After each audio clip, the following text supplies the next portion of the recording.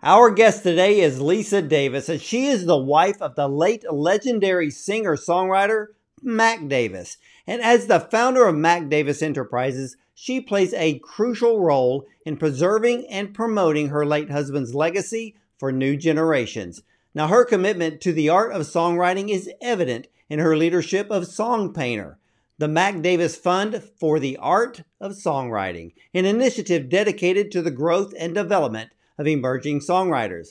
Now, as a songwriter himself, Mac Davis rivals the likes of Lennon and McCarthy, Simon and Garfunkel, and rightly so. He became famous as a songwriter and wrote the hit songs In the Ghetto, Memories, and A Little Less Conversation, which were all recorded by the King Elvis Presley. Now, the list of notables who recorded his songs are people like Nancy Sinatra and B.J. Thomas and Perry Como, even Linda Anderson. That's just to name a few.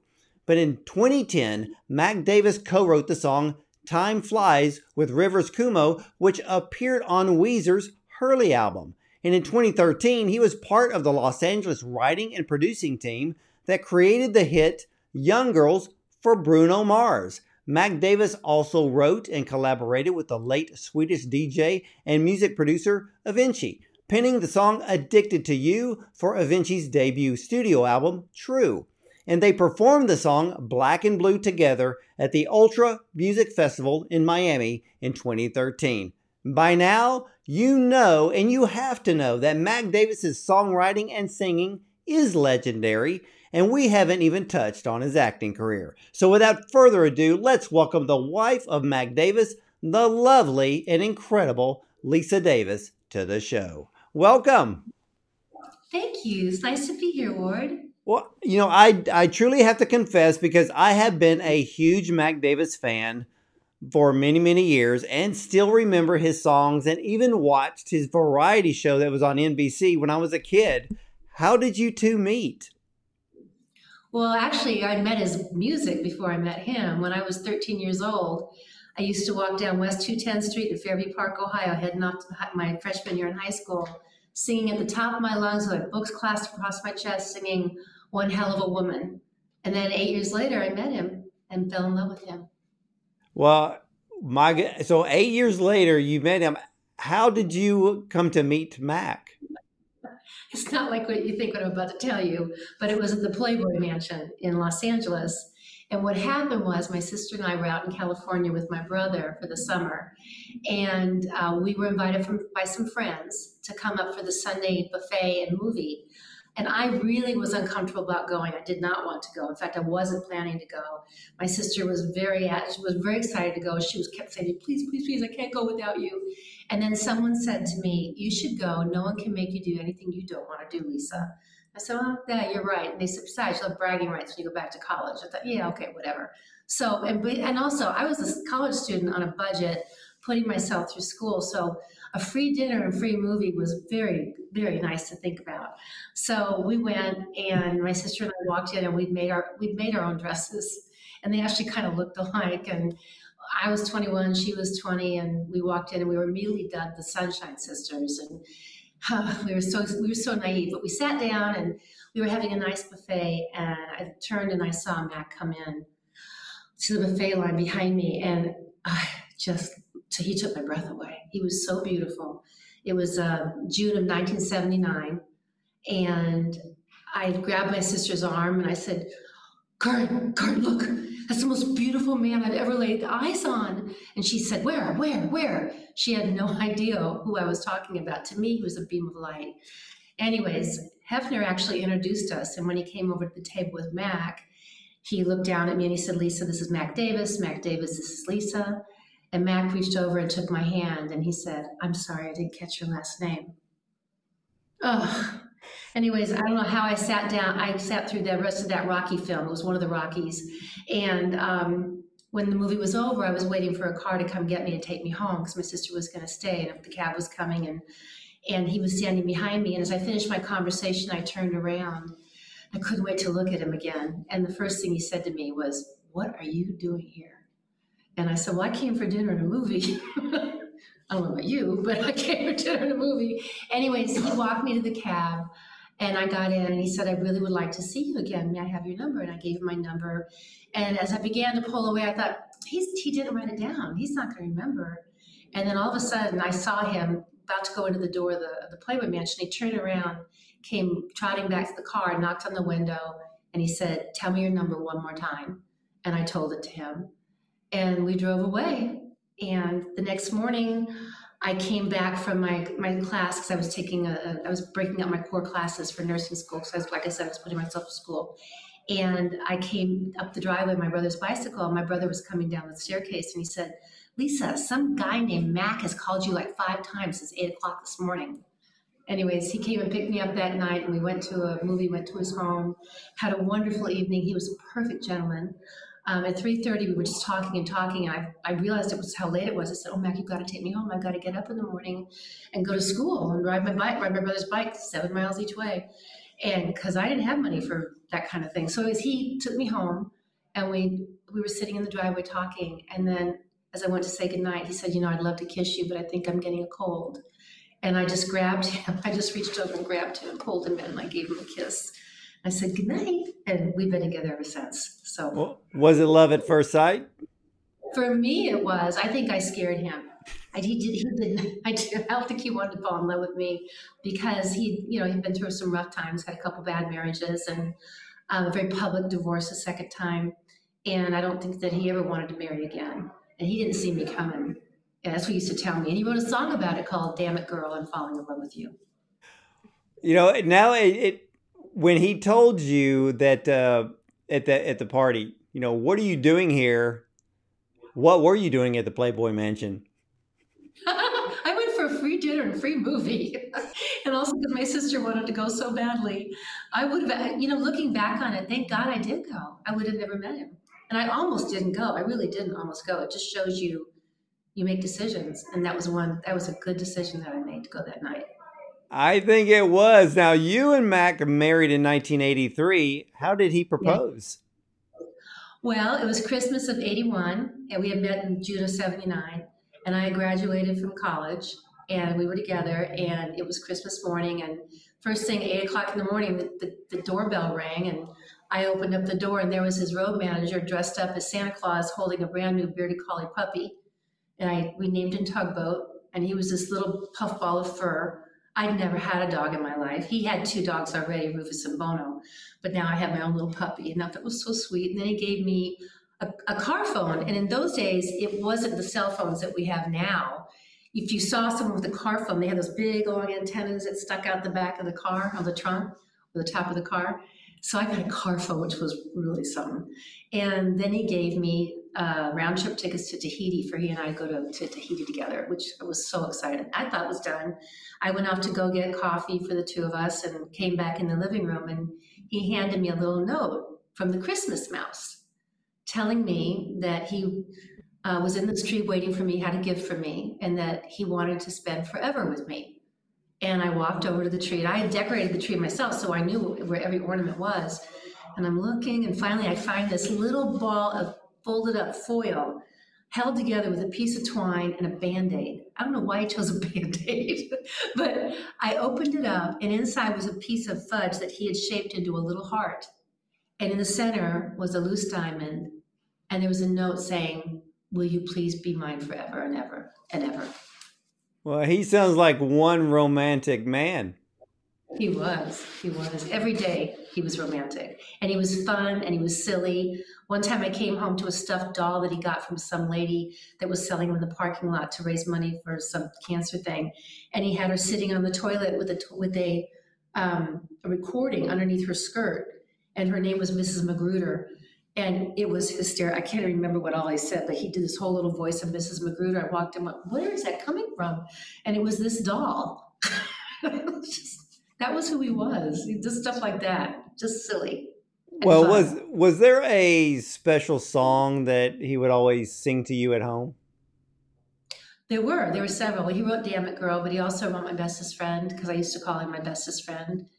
And he wrote a whole album called Midnight Crazy, but another song he wrote was It's the Quiet Times. Because I used to say to him, it's the quiet times I love the best with you. When it was just the 2 of us and nobody else, and we would just be together. And he would be doing his crossword puzzles or writing a song, and I would be reading a book, or we would just be sitting and talking. I went back and re-listened to so many of his songs. Of course, all of the hits, all of the songs that were recorded by other artists. And I came across one of the songs that I literally forgot about, which I could not believe because it was a great hit for Mac. And I came across It's Hard to Be Humble. And I started laughing because the song is funny because he's kind of poking fun at himself or the lifestyle of someone that's famous or a celebrity. But Mac really had a great sense of humor, didn't he? He did. One day, not long before he passed, I was walking by what I call his man cave, and he was sitting in his chair with his guitar. And he said something to me that literally left me, I sat down on the floor on my bottom, just went down on my bottom, just laughing my head off. He would do stuff like that. He would say things that would just like, where did you come up with that? It's just, he was wonderful. Was he quick? Was he quick-witted? Oh, beyond. Anyway, if you ask any of his friends at any point, his golfing buddies or whatever, he was so quick, so smart, wicked smart. He would say I was the smartest person he knew. No, he was the smartest person I've ever known. He was just absolutely a joy to speak with. He was refreshing. He was thoughtful, and he was kind. Above all, he was kind. I used to watch his variety show, and that was one of the things that I noticed about Mac was his sense of humor.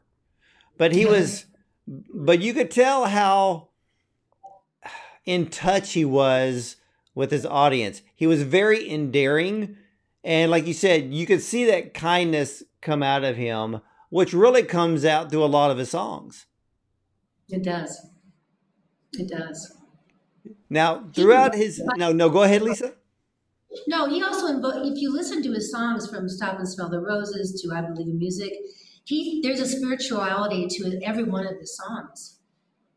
Like, in fact, when Gallery had the hit on I Believe in Music, they changed one of the lyrics, the chorus.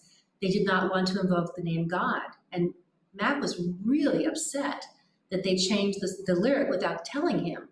And he actually thought momentarily about yanking it out of the rotation because it made him angry that they didn't ask. And the lyric was, lift your voices to the sky. God loves you when you sing. And they changed it to lift your voices to the sky. Tell me what you see. And it really made Mac mad. And then he looked at me and goes, besides, it doesn't rhyme. So at his graveside, I have a bench there. And I Believe in Music was his signature song, and it was everything that he was about as a songwriter. But I made sure that it is forever known that it was not that lyric that they sang. It was lift your voices to the sky. God loves you when you sing. I remember how I Believe in Music was just this monster hit. I mean, it reminds me of the time when Barry Manilow had the song I Write the Songs. And to hear that I Believe in Music, they were both monster hits, but boy, for Mac, I mean, I was actually surprised that one ended up being his signature song. He ended every single show with that song for his whole career. Every show he ever did, he ended with I Believe in Music, because that was the epitome of who he was and what he believed. Well, besides his music career, he also had an acting career. And even up until he passed, wasn't he doing a lot of voiceover acting as well? Yeah, he did. He had fun with that. He enjoyed it all. He enjoyed all genres of just being creative. And there wasn't a day that didn't go by that he wasn't writing a song. There wasn't a day that didn't go by that he wasn't working on something like that. So he must have had a guitar literally just within arm's reach every day. Oh, it was in his lap. Well, throughout his music and his acting career, were there any pivotal moments where you felt especially proud of his accomplishments? Because there's many. There are, but one particular moment sticks in my mind. And it was when he was writing with Avicii, with Tim Berglund, and they did Miami Ultra. And he wrote a song actually with Cody, our son, Black and Blue. And but he also did Addicted to You. That he did, I'll explain that in a second. But he went up there on the stage, and Alan Black was over there, and Mac was there, and he was up there with Avicii, with Tim. Our kids were in the audience, and there were 60,000 in that audience, 60,000 people, just kumbaya. They were just the happiest crowd I've ever seen. I'd never seen a crowd like that before. And there were Noah and Cody watching their father. And they didn't get to grow up watching him perform. We were very careful about shielding them from the limelight. We didn't want them to feel special. They never went to Disneyland with Daddy. Daddy didn't go with us. They went with me because we wanted our kids to feel normal and grow up with values and not feel that they were entitled or special.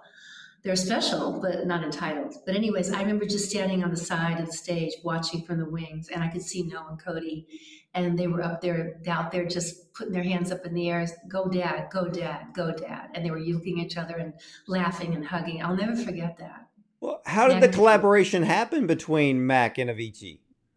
Well, Neil Jacobson contacted Mac and told him, and a couple other people. Anyways, he wasn't sure he could write for EDM. And then our son, Cody, said to him, yeah, Dad, let me show you. He went out in his little car, his little Prius, and put a blanket over his head and went out there and took one of Mac's songs and sped it up and brought it and showed Mac what he could do. He took a waltz and made it into an EDM beat. 138 beats per minute, I think is what it is. Anyways, Mac suddenly realized he could do that. And then he went to Tim, and Tim loved his stuff. So... Well, for Mac, was that something of a challenge? I mean, because that's a really different genre. It was, but like he said, music is the universal language. He always just said that. You can write music in any form. He had a joke with a friend of ours.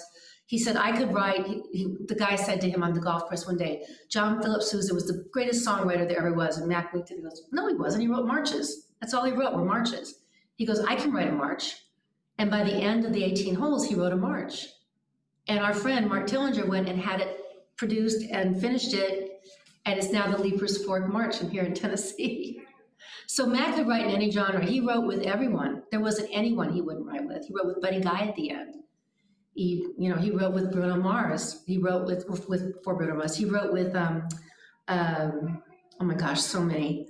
It was he loved with Rivers Cuomo from Weezer. This is why I am so honored to be speaking with you, and not just being a huge fan of Mac Davis. I want people to realize how big Mac Davis really is, because, when a lot of people do their history, the Elvis thing always comes up. He wrote In the Ghetto, he wrote Memories, A Little Less Conversation, which out of the three, that's my favorite, because I actually went back to listen to the two versions that Elvis did. There was the original version, then there was the remix that was basically done, I guess, a few years ago. That's the one I like the best, because it's just so alive, and it makes Elvis, sound like he is alive. And to know that Mac wrote those songs, I mean, to me, everybody in the country needs to know that. Mm-hmm. I agree. Our kids didn't even realize that their dad wrote that song until we were at a dinner one night getting ready to go to a movie with some friends, and we were at a restaurant in a mall, Chinese restaurant, and overhead the music came on and that song came on. And it was a huge hit. And Noah, at the time, he was a young teenage boy, and he just looked at his dad and he looked at us. He said, oh, I love this song. And we all kind of looked at him like, how could you not know your dad wrote that? And I said, Noah, your daddy wrote that. Daddy wrote that song. And he looked at his father, and the look of respect and awe and admiration, I think Mac's heart just grew 5 sizes that day. He was so happy that his teenage boy looked at him again with fresh eyes. It was wonderful. Well, did your kids actually go back and research Mac's history and realize what all of the songs he wrote that it literally made people famous and household names? I think over as time went on, I think it was just something they grew up with. They didn't really understand the impact he had. And I think since his death, I think they are really recognizing. They appreciated him as he was as alive too. And Matt has an older son, Scott, who definitely got to see it because he was young, watching Scotty grow. That was about him. And so Scott went on the road with him a couple times worked with his dad as a tour guide, and he just, the kids, his boys all respect him very much for the music that he wrote. They understand that their father was an amazing gift to the world of songwriting. Well, what is, and he absolutely was, and to me still is. What is your most cherished memory of Mac? Oh, that's a good question. I have so many. Oh man, I'm having a hard time coming up with one. Okay, I want to tell one that I don't talk about very often. Mac was newly sober, and he had just come out of Betty Ford. He had been offered the role of Will Rogers in the Will Rogers Follies on Broadway several times before it went to Broadway, and he turned it down. And thank God he did, because he was in the heights of his disease of alcoholism. And I knew that he wouldn't be able to do it. I think he did too. But anyways, it came back to him and he was offered it again. And 4 months to the day of his sobriety, they brought him in on a Wednesday matinee just to get his feet wet. Everyone knew he was coming in to take over the role from Keith Carradine. And so if you ever saw the show, Will Rogers, the character, makes his entrance above the stage from a rope that's like a staircase, like a little platform rope, coming down 40 feet off the stage, coming down. No harness, by the way, just you hold on. And so Mac was up in the rafters getting ready to come down while the chorus girls were down there doing their opening number. And he looked down and he said to the man next to him, the grip, and he said, I've never performed sober in my life. This will be my first time. And the guy looked at him and he said, I got your back, Mac. I'm a friend of Bill W., which is code speak for I'm an AA too, as well. And Mac just looked at him and he thought to himself, there are miracles every day, and this is one of them. And he came down, and I watched him do that show. And he learned that show in 1 month, and it was a really hard show. Lots of choreography, lots and lots of songs that he didn't write. It was one thing for him to perform his own songs, but to do people's songs. He's never done that before. Rope tricks in the beginning, which he turned into a monologue instead, because that was more him, like Will Rogers. But he did that show, and at the end of it, I was a puddle on the floor. I was sobbing. I mean, just sobbing. And my friends, some of the chorus girls and his co-star ended up being very dear friends of mine, and they all started crying because they could see I was crying. And Mac just winked, and then he did something I never expected. When he took his curtain call, he talked about his sobriety and said, if you're thinking that you might need to go somewhere, go get an AA meeting. He talked, and every night that was his thing. And I thought, what a brave man. What an incredibly kind, loving man I'm married to. Well, So what was the differences? What were the main differences in Mac before and after sobriety? There was nothing different about his songwriting. What it was is I got more of him. If I didn't talk to him and tell him things before the morning ended, I wasn't going to get him the rest of the day. When he would come home from golf, I mean, he was pleasant, he was funny, he still was funny, but he wasn't really present towards the end. Wow. Now, having a famous spouse, and you had alluded to the fact that, like you would take your kids to Disneyland, and Mac didn't. Was there, back in the day, was there a problem maintaining privacy? Yeah. Oh, yeah.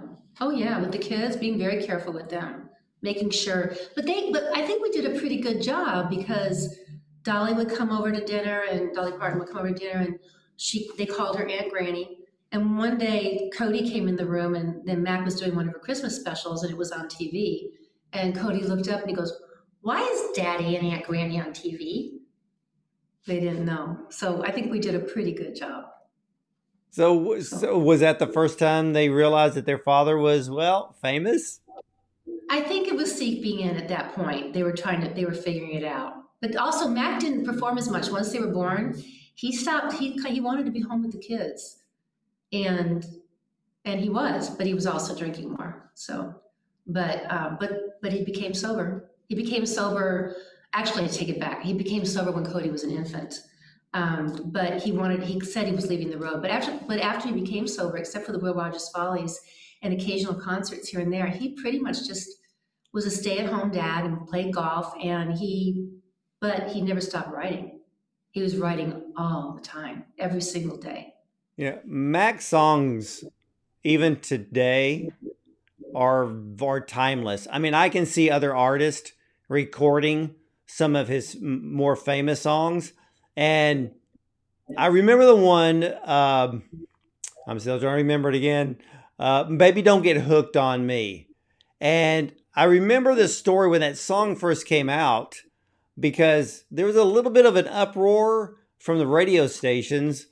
And that was really at a time where he brings out this song that is very adult-like, not cutesy and sweet love songs. It was very adult in nature. Is there a backstory to that one? There is. It was actually not meant to be a real song. It was meant as a joke. What happened was he had gone down to Muscle Shoals to record another album, and Rick Hall was producing. And Rick came in, and they were sitting around with the musicians, and he walks in, he goes, "Mac, y'all, you keep coming down here with all these syrupy ballads. You give away all your hit songs, and you bring me these syrupy ballads. I need a song with a hook. You got to get me a song with a hook." Mac was a little bit peeved. I think he was like, whatever. And he said, "Well, I'll give you a song with a hook." So he went upstairs into Rick's office, sat down with a yellow legal pad. That's what he always wrote on. And he came down a little while later and wink, wink, nod, nod to all the musicians. He looks at Rick and goes, "Rick, I wrote you a song with a hook." And he sang the chorus, "Baby, don't get hooked on me. I'll just use you and I'll set you free." And he got finished singing it with his guitar, and Rick said, "That's a smash." Max said, "Rick, it's a joke." And Rick goes, "I don't care what it is. It's a smash. We're going to record it right now. Go upstairs and finish the song. Go finish the chorus. I mean, the lyrics, the verses." So he did, and they cut it the next day, and it went number one. It did go number one, and if I remember correctly, that was during a time when the feminist movement was kind of raging across America, which I can understand why they probably got ticked off when that song came out. Yeah, but as Mac used to say, then Paul Anka came along with "You're Having My Baby." It took away the award from Ms. Magazine's Male Chauvinist Pig of the Year. So he was fine with that. Wow, that's funny. In one year, you have Mac Davis and Paul Anka bringing these songs out, and wow, it's really kind of funny, especially with just the timing. But I really want to see today's artist dive into Mac's music catalog and start pulling out some of those amazing songs. Maybe some of the songs that a lot of people may not know. Maybe they were filler songs or B-sides, because they're all great and they all had this signature Mac Davis about them. Mm-hmm. Yes. And I've got so many songs that have not been recorded. And so, as I mentioned, he wasn't going out as often and performing. And a few years back, he was singing a song, and I walked in, and I was listening, and just leaned against the door jamb, listening to the song, and I started to cry when he finished. And he goes, "Why are you crying?" I said, "Because I'm the only one that's ever going to get to hear that song." Because he wasn't putting them out anymore. So now I've got this treasure trove of songs that I intend to get out there, taking my time, going to find the right people, going to find the right producer, the right way to get them out with the right artists, and make sure that that's my job. My job now is to celebrate his legacy every day and get his name out there so that he's not forgotten, so that people understand. Because as you and I both know, when you look at records and you pull up that LP, and there's the picture of the company that's made the whole record, and there's the name of the producer and the name of the song and the name of the performer, and then in little tiny parentheses, you don't even get your full name. You get your first initial of your first name with a period and your last name, and that's it as the songwriter. The songwriter gets the least amount of money, the least appreciation for what they've created, and the least celebration. So many people today still think that if they hear a performer singing, they assume the performer wrote the song. And that's not always true. So that's my role now in Mac's life, in his legacy. The love of my life is to go out there and make sure people understand what songwriters do and what they need to do and why it all begins with a song. We fall in love to songs. We celebrate with songs. We grieve our lost loved ones with song. We greet our baby world with nursery rhymes and songs. It all begins with a songwriter. We gotta appreciate the songwriters. We do, and I'm in 100% agreement with you because, back in the day with, of course, vinyl has made this huge comeback. And with vinyl, when there was CDs, even cassettes, you could pull out the cover and you could read all of the notes. You could read who the songwriters were, who the musicians were on every song. And you're right, even today, most of the people singing these songs that we hear, they're not the songwriters. And, back in the day, I remember Radney Foster, another big Nashville songwriter, and he would say, nothing like mailbox money. But there's not a whole lot of mailbox money when it comes to streaming. No, there isn't. There isn't. That's why I've created a foundation under the auspices and the kindness and the beauty of this wonderful community foundation in Middle Tennessee called the Song Painter Fund. And it's a very broad definition of what Song Painter Fund will do, but it's all about celebrating the art and craft of songwriting and songwriters. So what do you plan on, so this initiative is based on really encouraging songwriters and songwriting and their ability to put things together? Funding, all those things. I don't know how it's going to go. And we kept it very broad for that reason. We don't want to be penned in. We want to make sure that we can achieve what we need to do to honor Mac's legacy as a songwriter.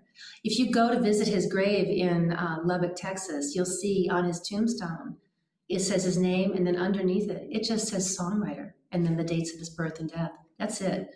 Because that's what he truly was. Someone asked him one time, what do you consider yourself, an actor, a songwriter, a singer, performer, what are you? He goes, I'm a songwriter. And when he passed away so suddenly, when we lost him so suddenly, I stayed up with him that night in the hospital, and I just held his hand all night long and talked to him. And I said to him, what do I do now? What do I do? How do I go through this? What do I do? And then it hit me. He wrote about it in his song, In Texas in My Rearview Mirror. He wrote it in the last verse. And when I die, you can bury me in Lubbock, Texas in my jeans. And that's what I did. Took him home in his blue jeans with his cowboy hat on and in a plain, simple wooden casket. And when we arrived, it was such an incredible joy to see these people lining the streets as we got closer and closer to the cemetery. I mean, thousands of people lining the streets, holding up his album, singing his songs, hats over their hearts, women crying, children on top of the cars on their parents' shoulders, singing his song, I Believe in Music, Texas in My Rearview Mirror. It was so beautiful, and I'm so grateful that his son Scott and Scott's daughter, and Mac's granddaughter, Lindsay, and our sons Noah and Cody, and all their wives, that they got to see this. They got to understand the impact their father and grandfather had as a songwriter, and it just touched my soul. Mac's legacy is huge. Mac's legacy needs to be this shining light because, I've talked to so many recording artists, especially from Nashville, and we would get on the conversation about songwriting and songwriters, and Mac's name comes up in every conversation. And like you said, he wanted to be known as a songwriter, and he did. That's what people, especially people in the music industry, they remember the Mac Davis, the songwriter, more than anything. For people like me who's a fan, I remember his songs. I remember him singing. I remember his variety show. Him being in North Dallas 40 with Nick Nolte and some of the other films. But his legacy is really being one of the most prolific songwriters in the history of music. I couldn't agree with you more, and I want people to know that. That's my goal. And in fact, I'll tell a story. I don't normally tell this to a lot of people, but this is one of the first times I'm telling it publicly, if not the first time. When we knew that Mac was going to leave us, I was able to gather his sons, Noah and Cody and his son Scott. They came, and we were at his bedside after they took the ventilator off, and we were saying goodbye to him. And one of the nurses had placed her phone at the top of his pillow next to his head, and it was playing Mac Davis songs. And it's a random shuffle, so you don't know what's going to play. And I'm sitting there going, "Oh, don't take your last breath to Hard to Be Humble. No. That's not the song." Because Mac used to joke about, I want to be known for Hard to Be Humble, and not In the Ghetto or Memories or whatever. And so, true to Mac Davis, he even left this earth on his own terms under the most perfect song that he ever wrote. And it's a lesser known song called In the Eyes of My People. And when it came on, the last verse says, "Lord, let me be someone special in the eyes of the people who love me. The only thing I'll ever ask of life is just to die, knowing my people were proud of me. Lord, let me die, knowing my loved ones were proud of me." And that's when he took his last breath and left this world. My goodness, yeah. At the end, yeah. I was when I first heard that Mac had passed. I think it was already a bit in the media that he was having heart surgery. But I was absolutely shocked. I mean, were there any signs prior to surgery that there may have been something wrong? Yes, there were. The last few years we knew that he was in and out of AFib, atrial fibrillation. And as I mentioned, I'm a nurse. So at the beginning of the pandemic in March of 20, we were talking and I said, we were in Los Angeles at the time. I said, let's go back. We built a house in Tennessee outside of Nashville. And I said, honey, let's go home. Let's take our dog Robot. Let's just go back home and just hunker down during this pandemic, because this isn't going to go away. This is going to be for a while. We got to get through this, and we're going to have to do it safely. And I wanted to protect him because I was worried about him. So we got home, we flew home, and we got here, and then we were spending more time together, obviously, because he wasn't going out and playing golf. I wasn't leaving the house very much, and we were together a lot. And so I started to notice things, and I didn't like what I was seeing. Lots of sleeping and things like that, falling asleep during the day. So I said to him one day, I said, if you don't call your doctor in 2 weeks, I'm going to make an appointment for you because I'm concerned by what I'm seeing. Well, he didn't call, so I did. And the night before, I told him we had an appointment the next morning. He was not very happy with me. In fact, he was a little bit mad. So I'm driving out to the cardiologist out in Hendersonville. He was grumbling. But then we met him, and he really liked this cardiologist, and he was given a monitor. We knew something was wrong. The cardiologist said, yeah, there's something going on. You're right to come in here.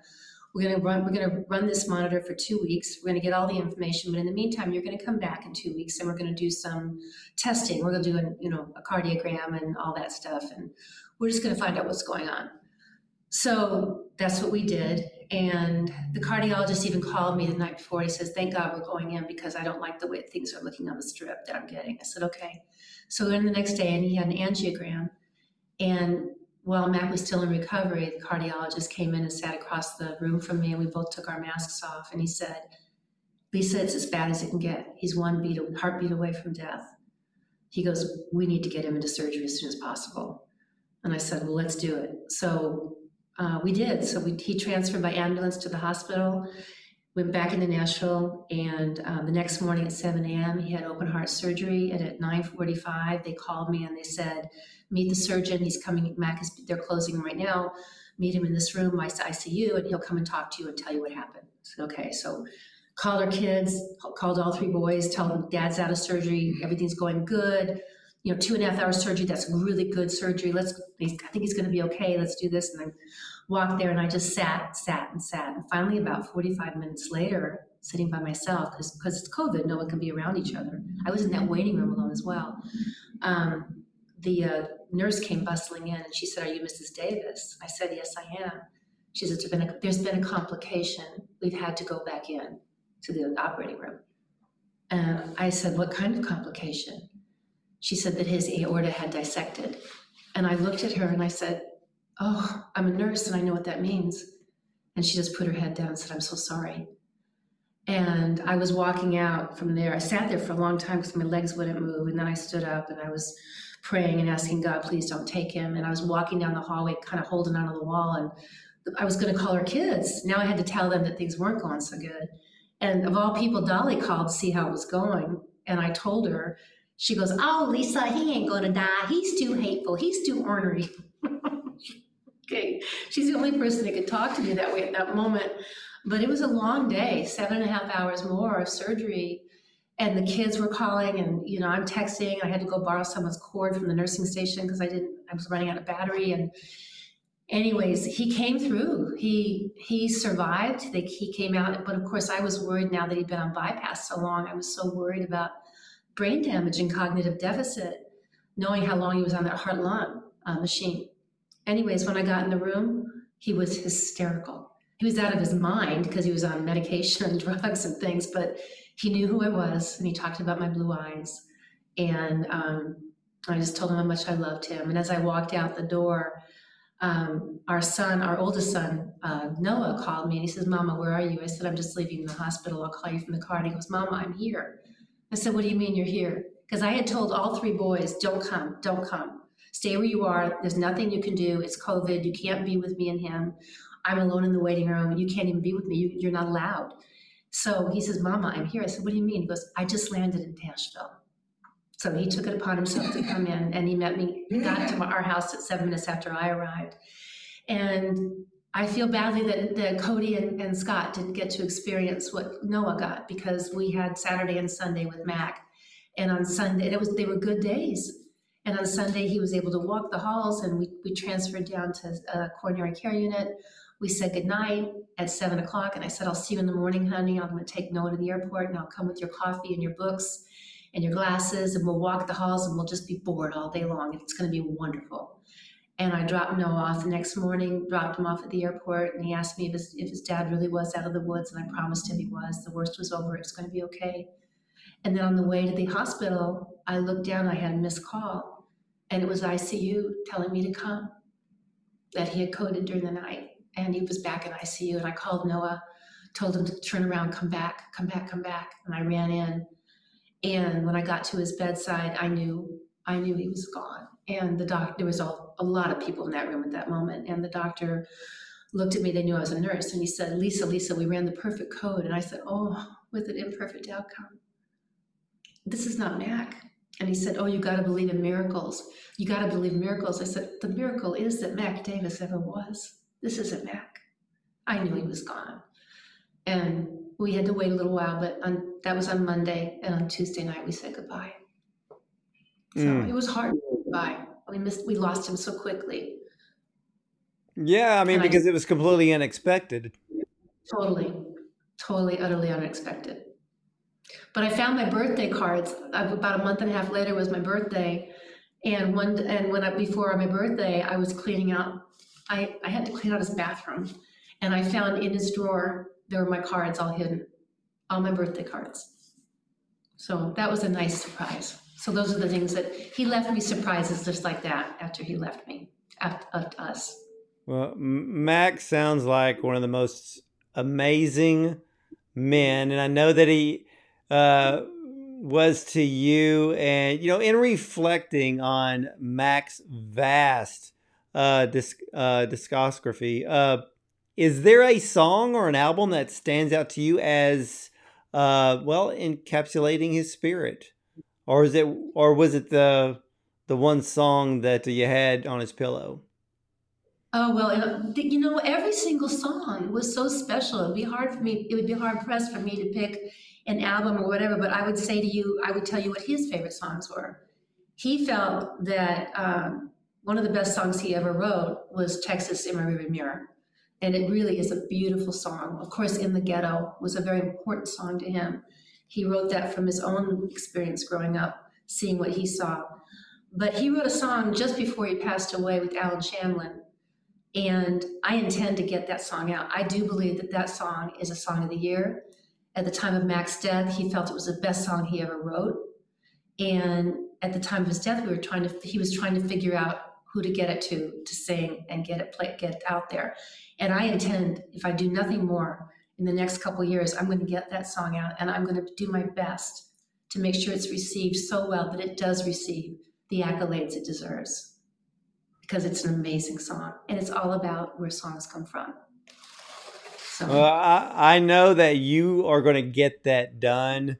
And, there's been so many artists who have spoken about Mac's influence on their work.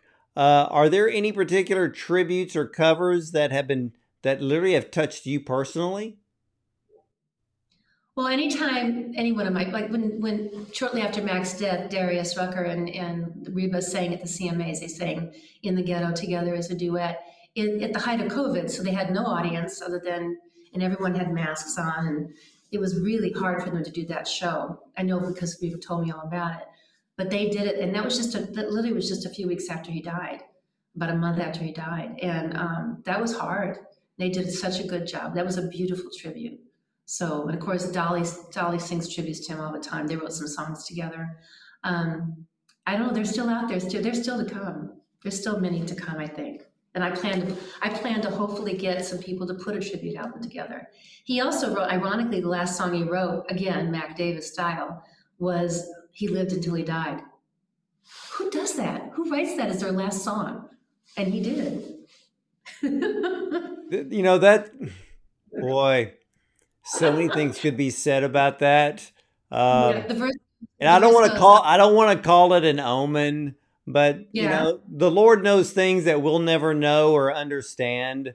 But it was almost like, Mac, tying a bow at the end, so to speak, and just basically letting the world know he is a songwriter. And for you, are there any unreleased projects or songs of Mac's that we can all look forward to in the future? Yes, just stay tuned, as they say. Couldn't help myself on that one, sorry. Hey, that's all right. I can't wait. Hopefully they're going to be put on vinyl and I guess create the Mac Davis catalog. Yes, absolutely. And so where can everyone go to for the Song Painter Fund? Well, if you go, we've created this new website. It's up and running, macdavis.com. And on there, you'll see about the Songwriters Fund there. You can click on that and read about it. We're just getting going. It took me a little bit to get my heart and soul together, because I was crying a whole lot after he passed away. But I still miss him.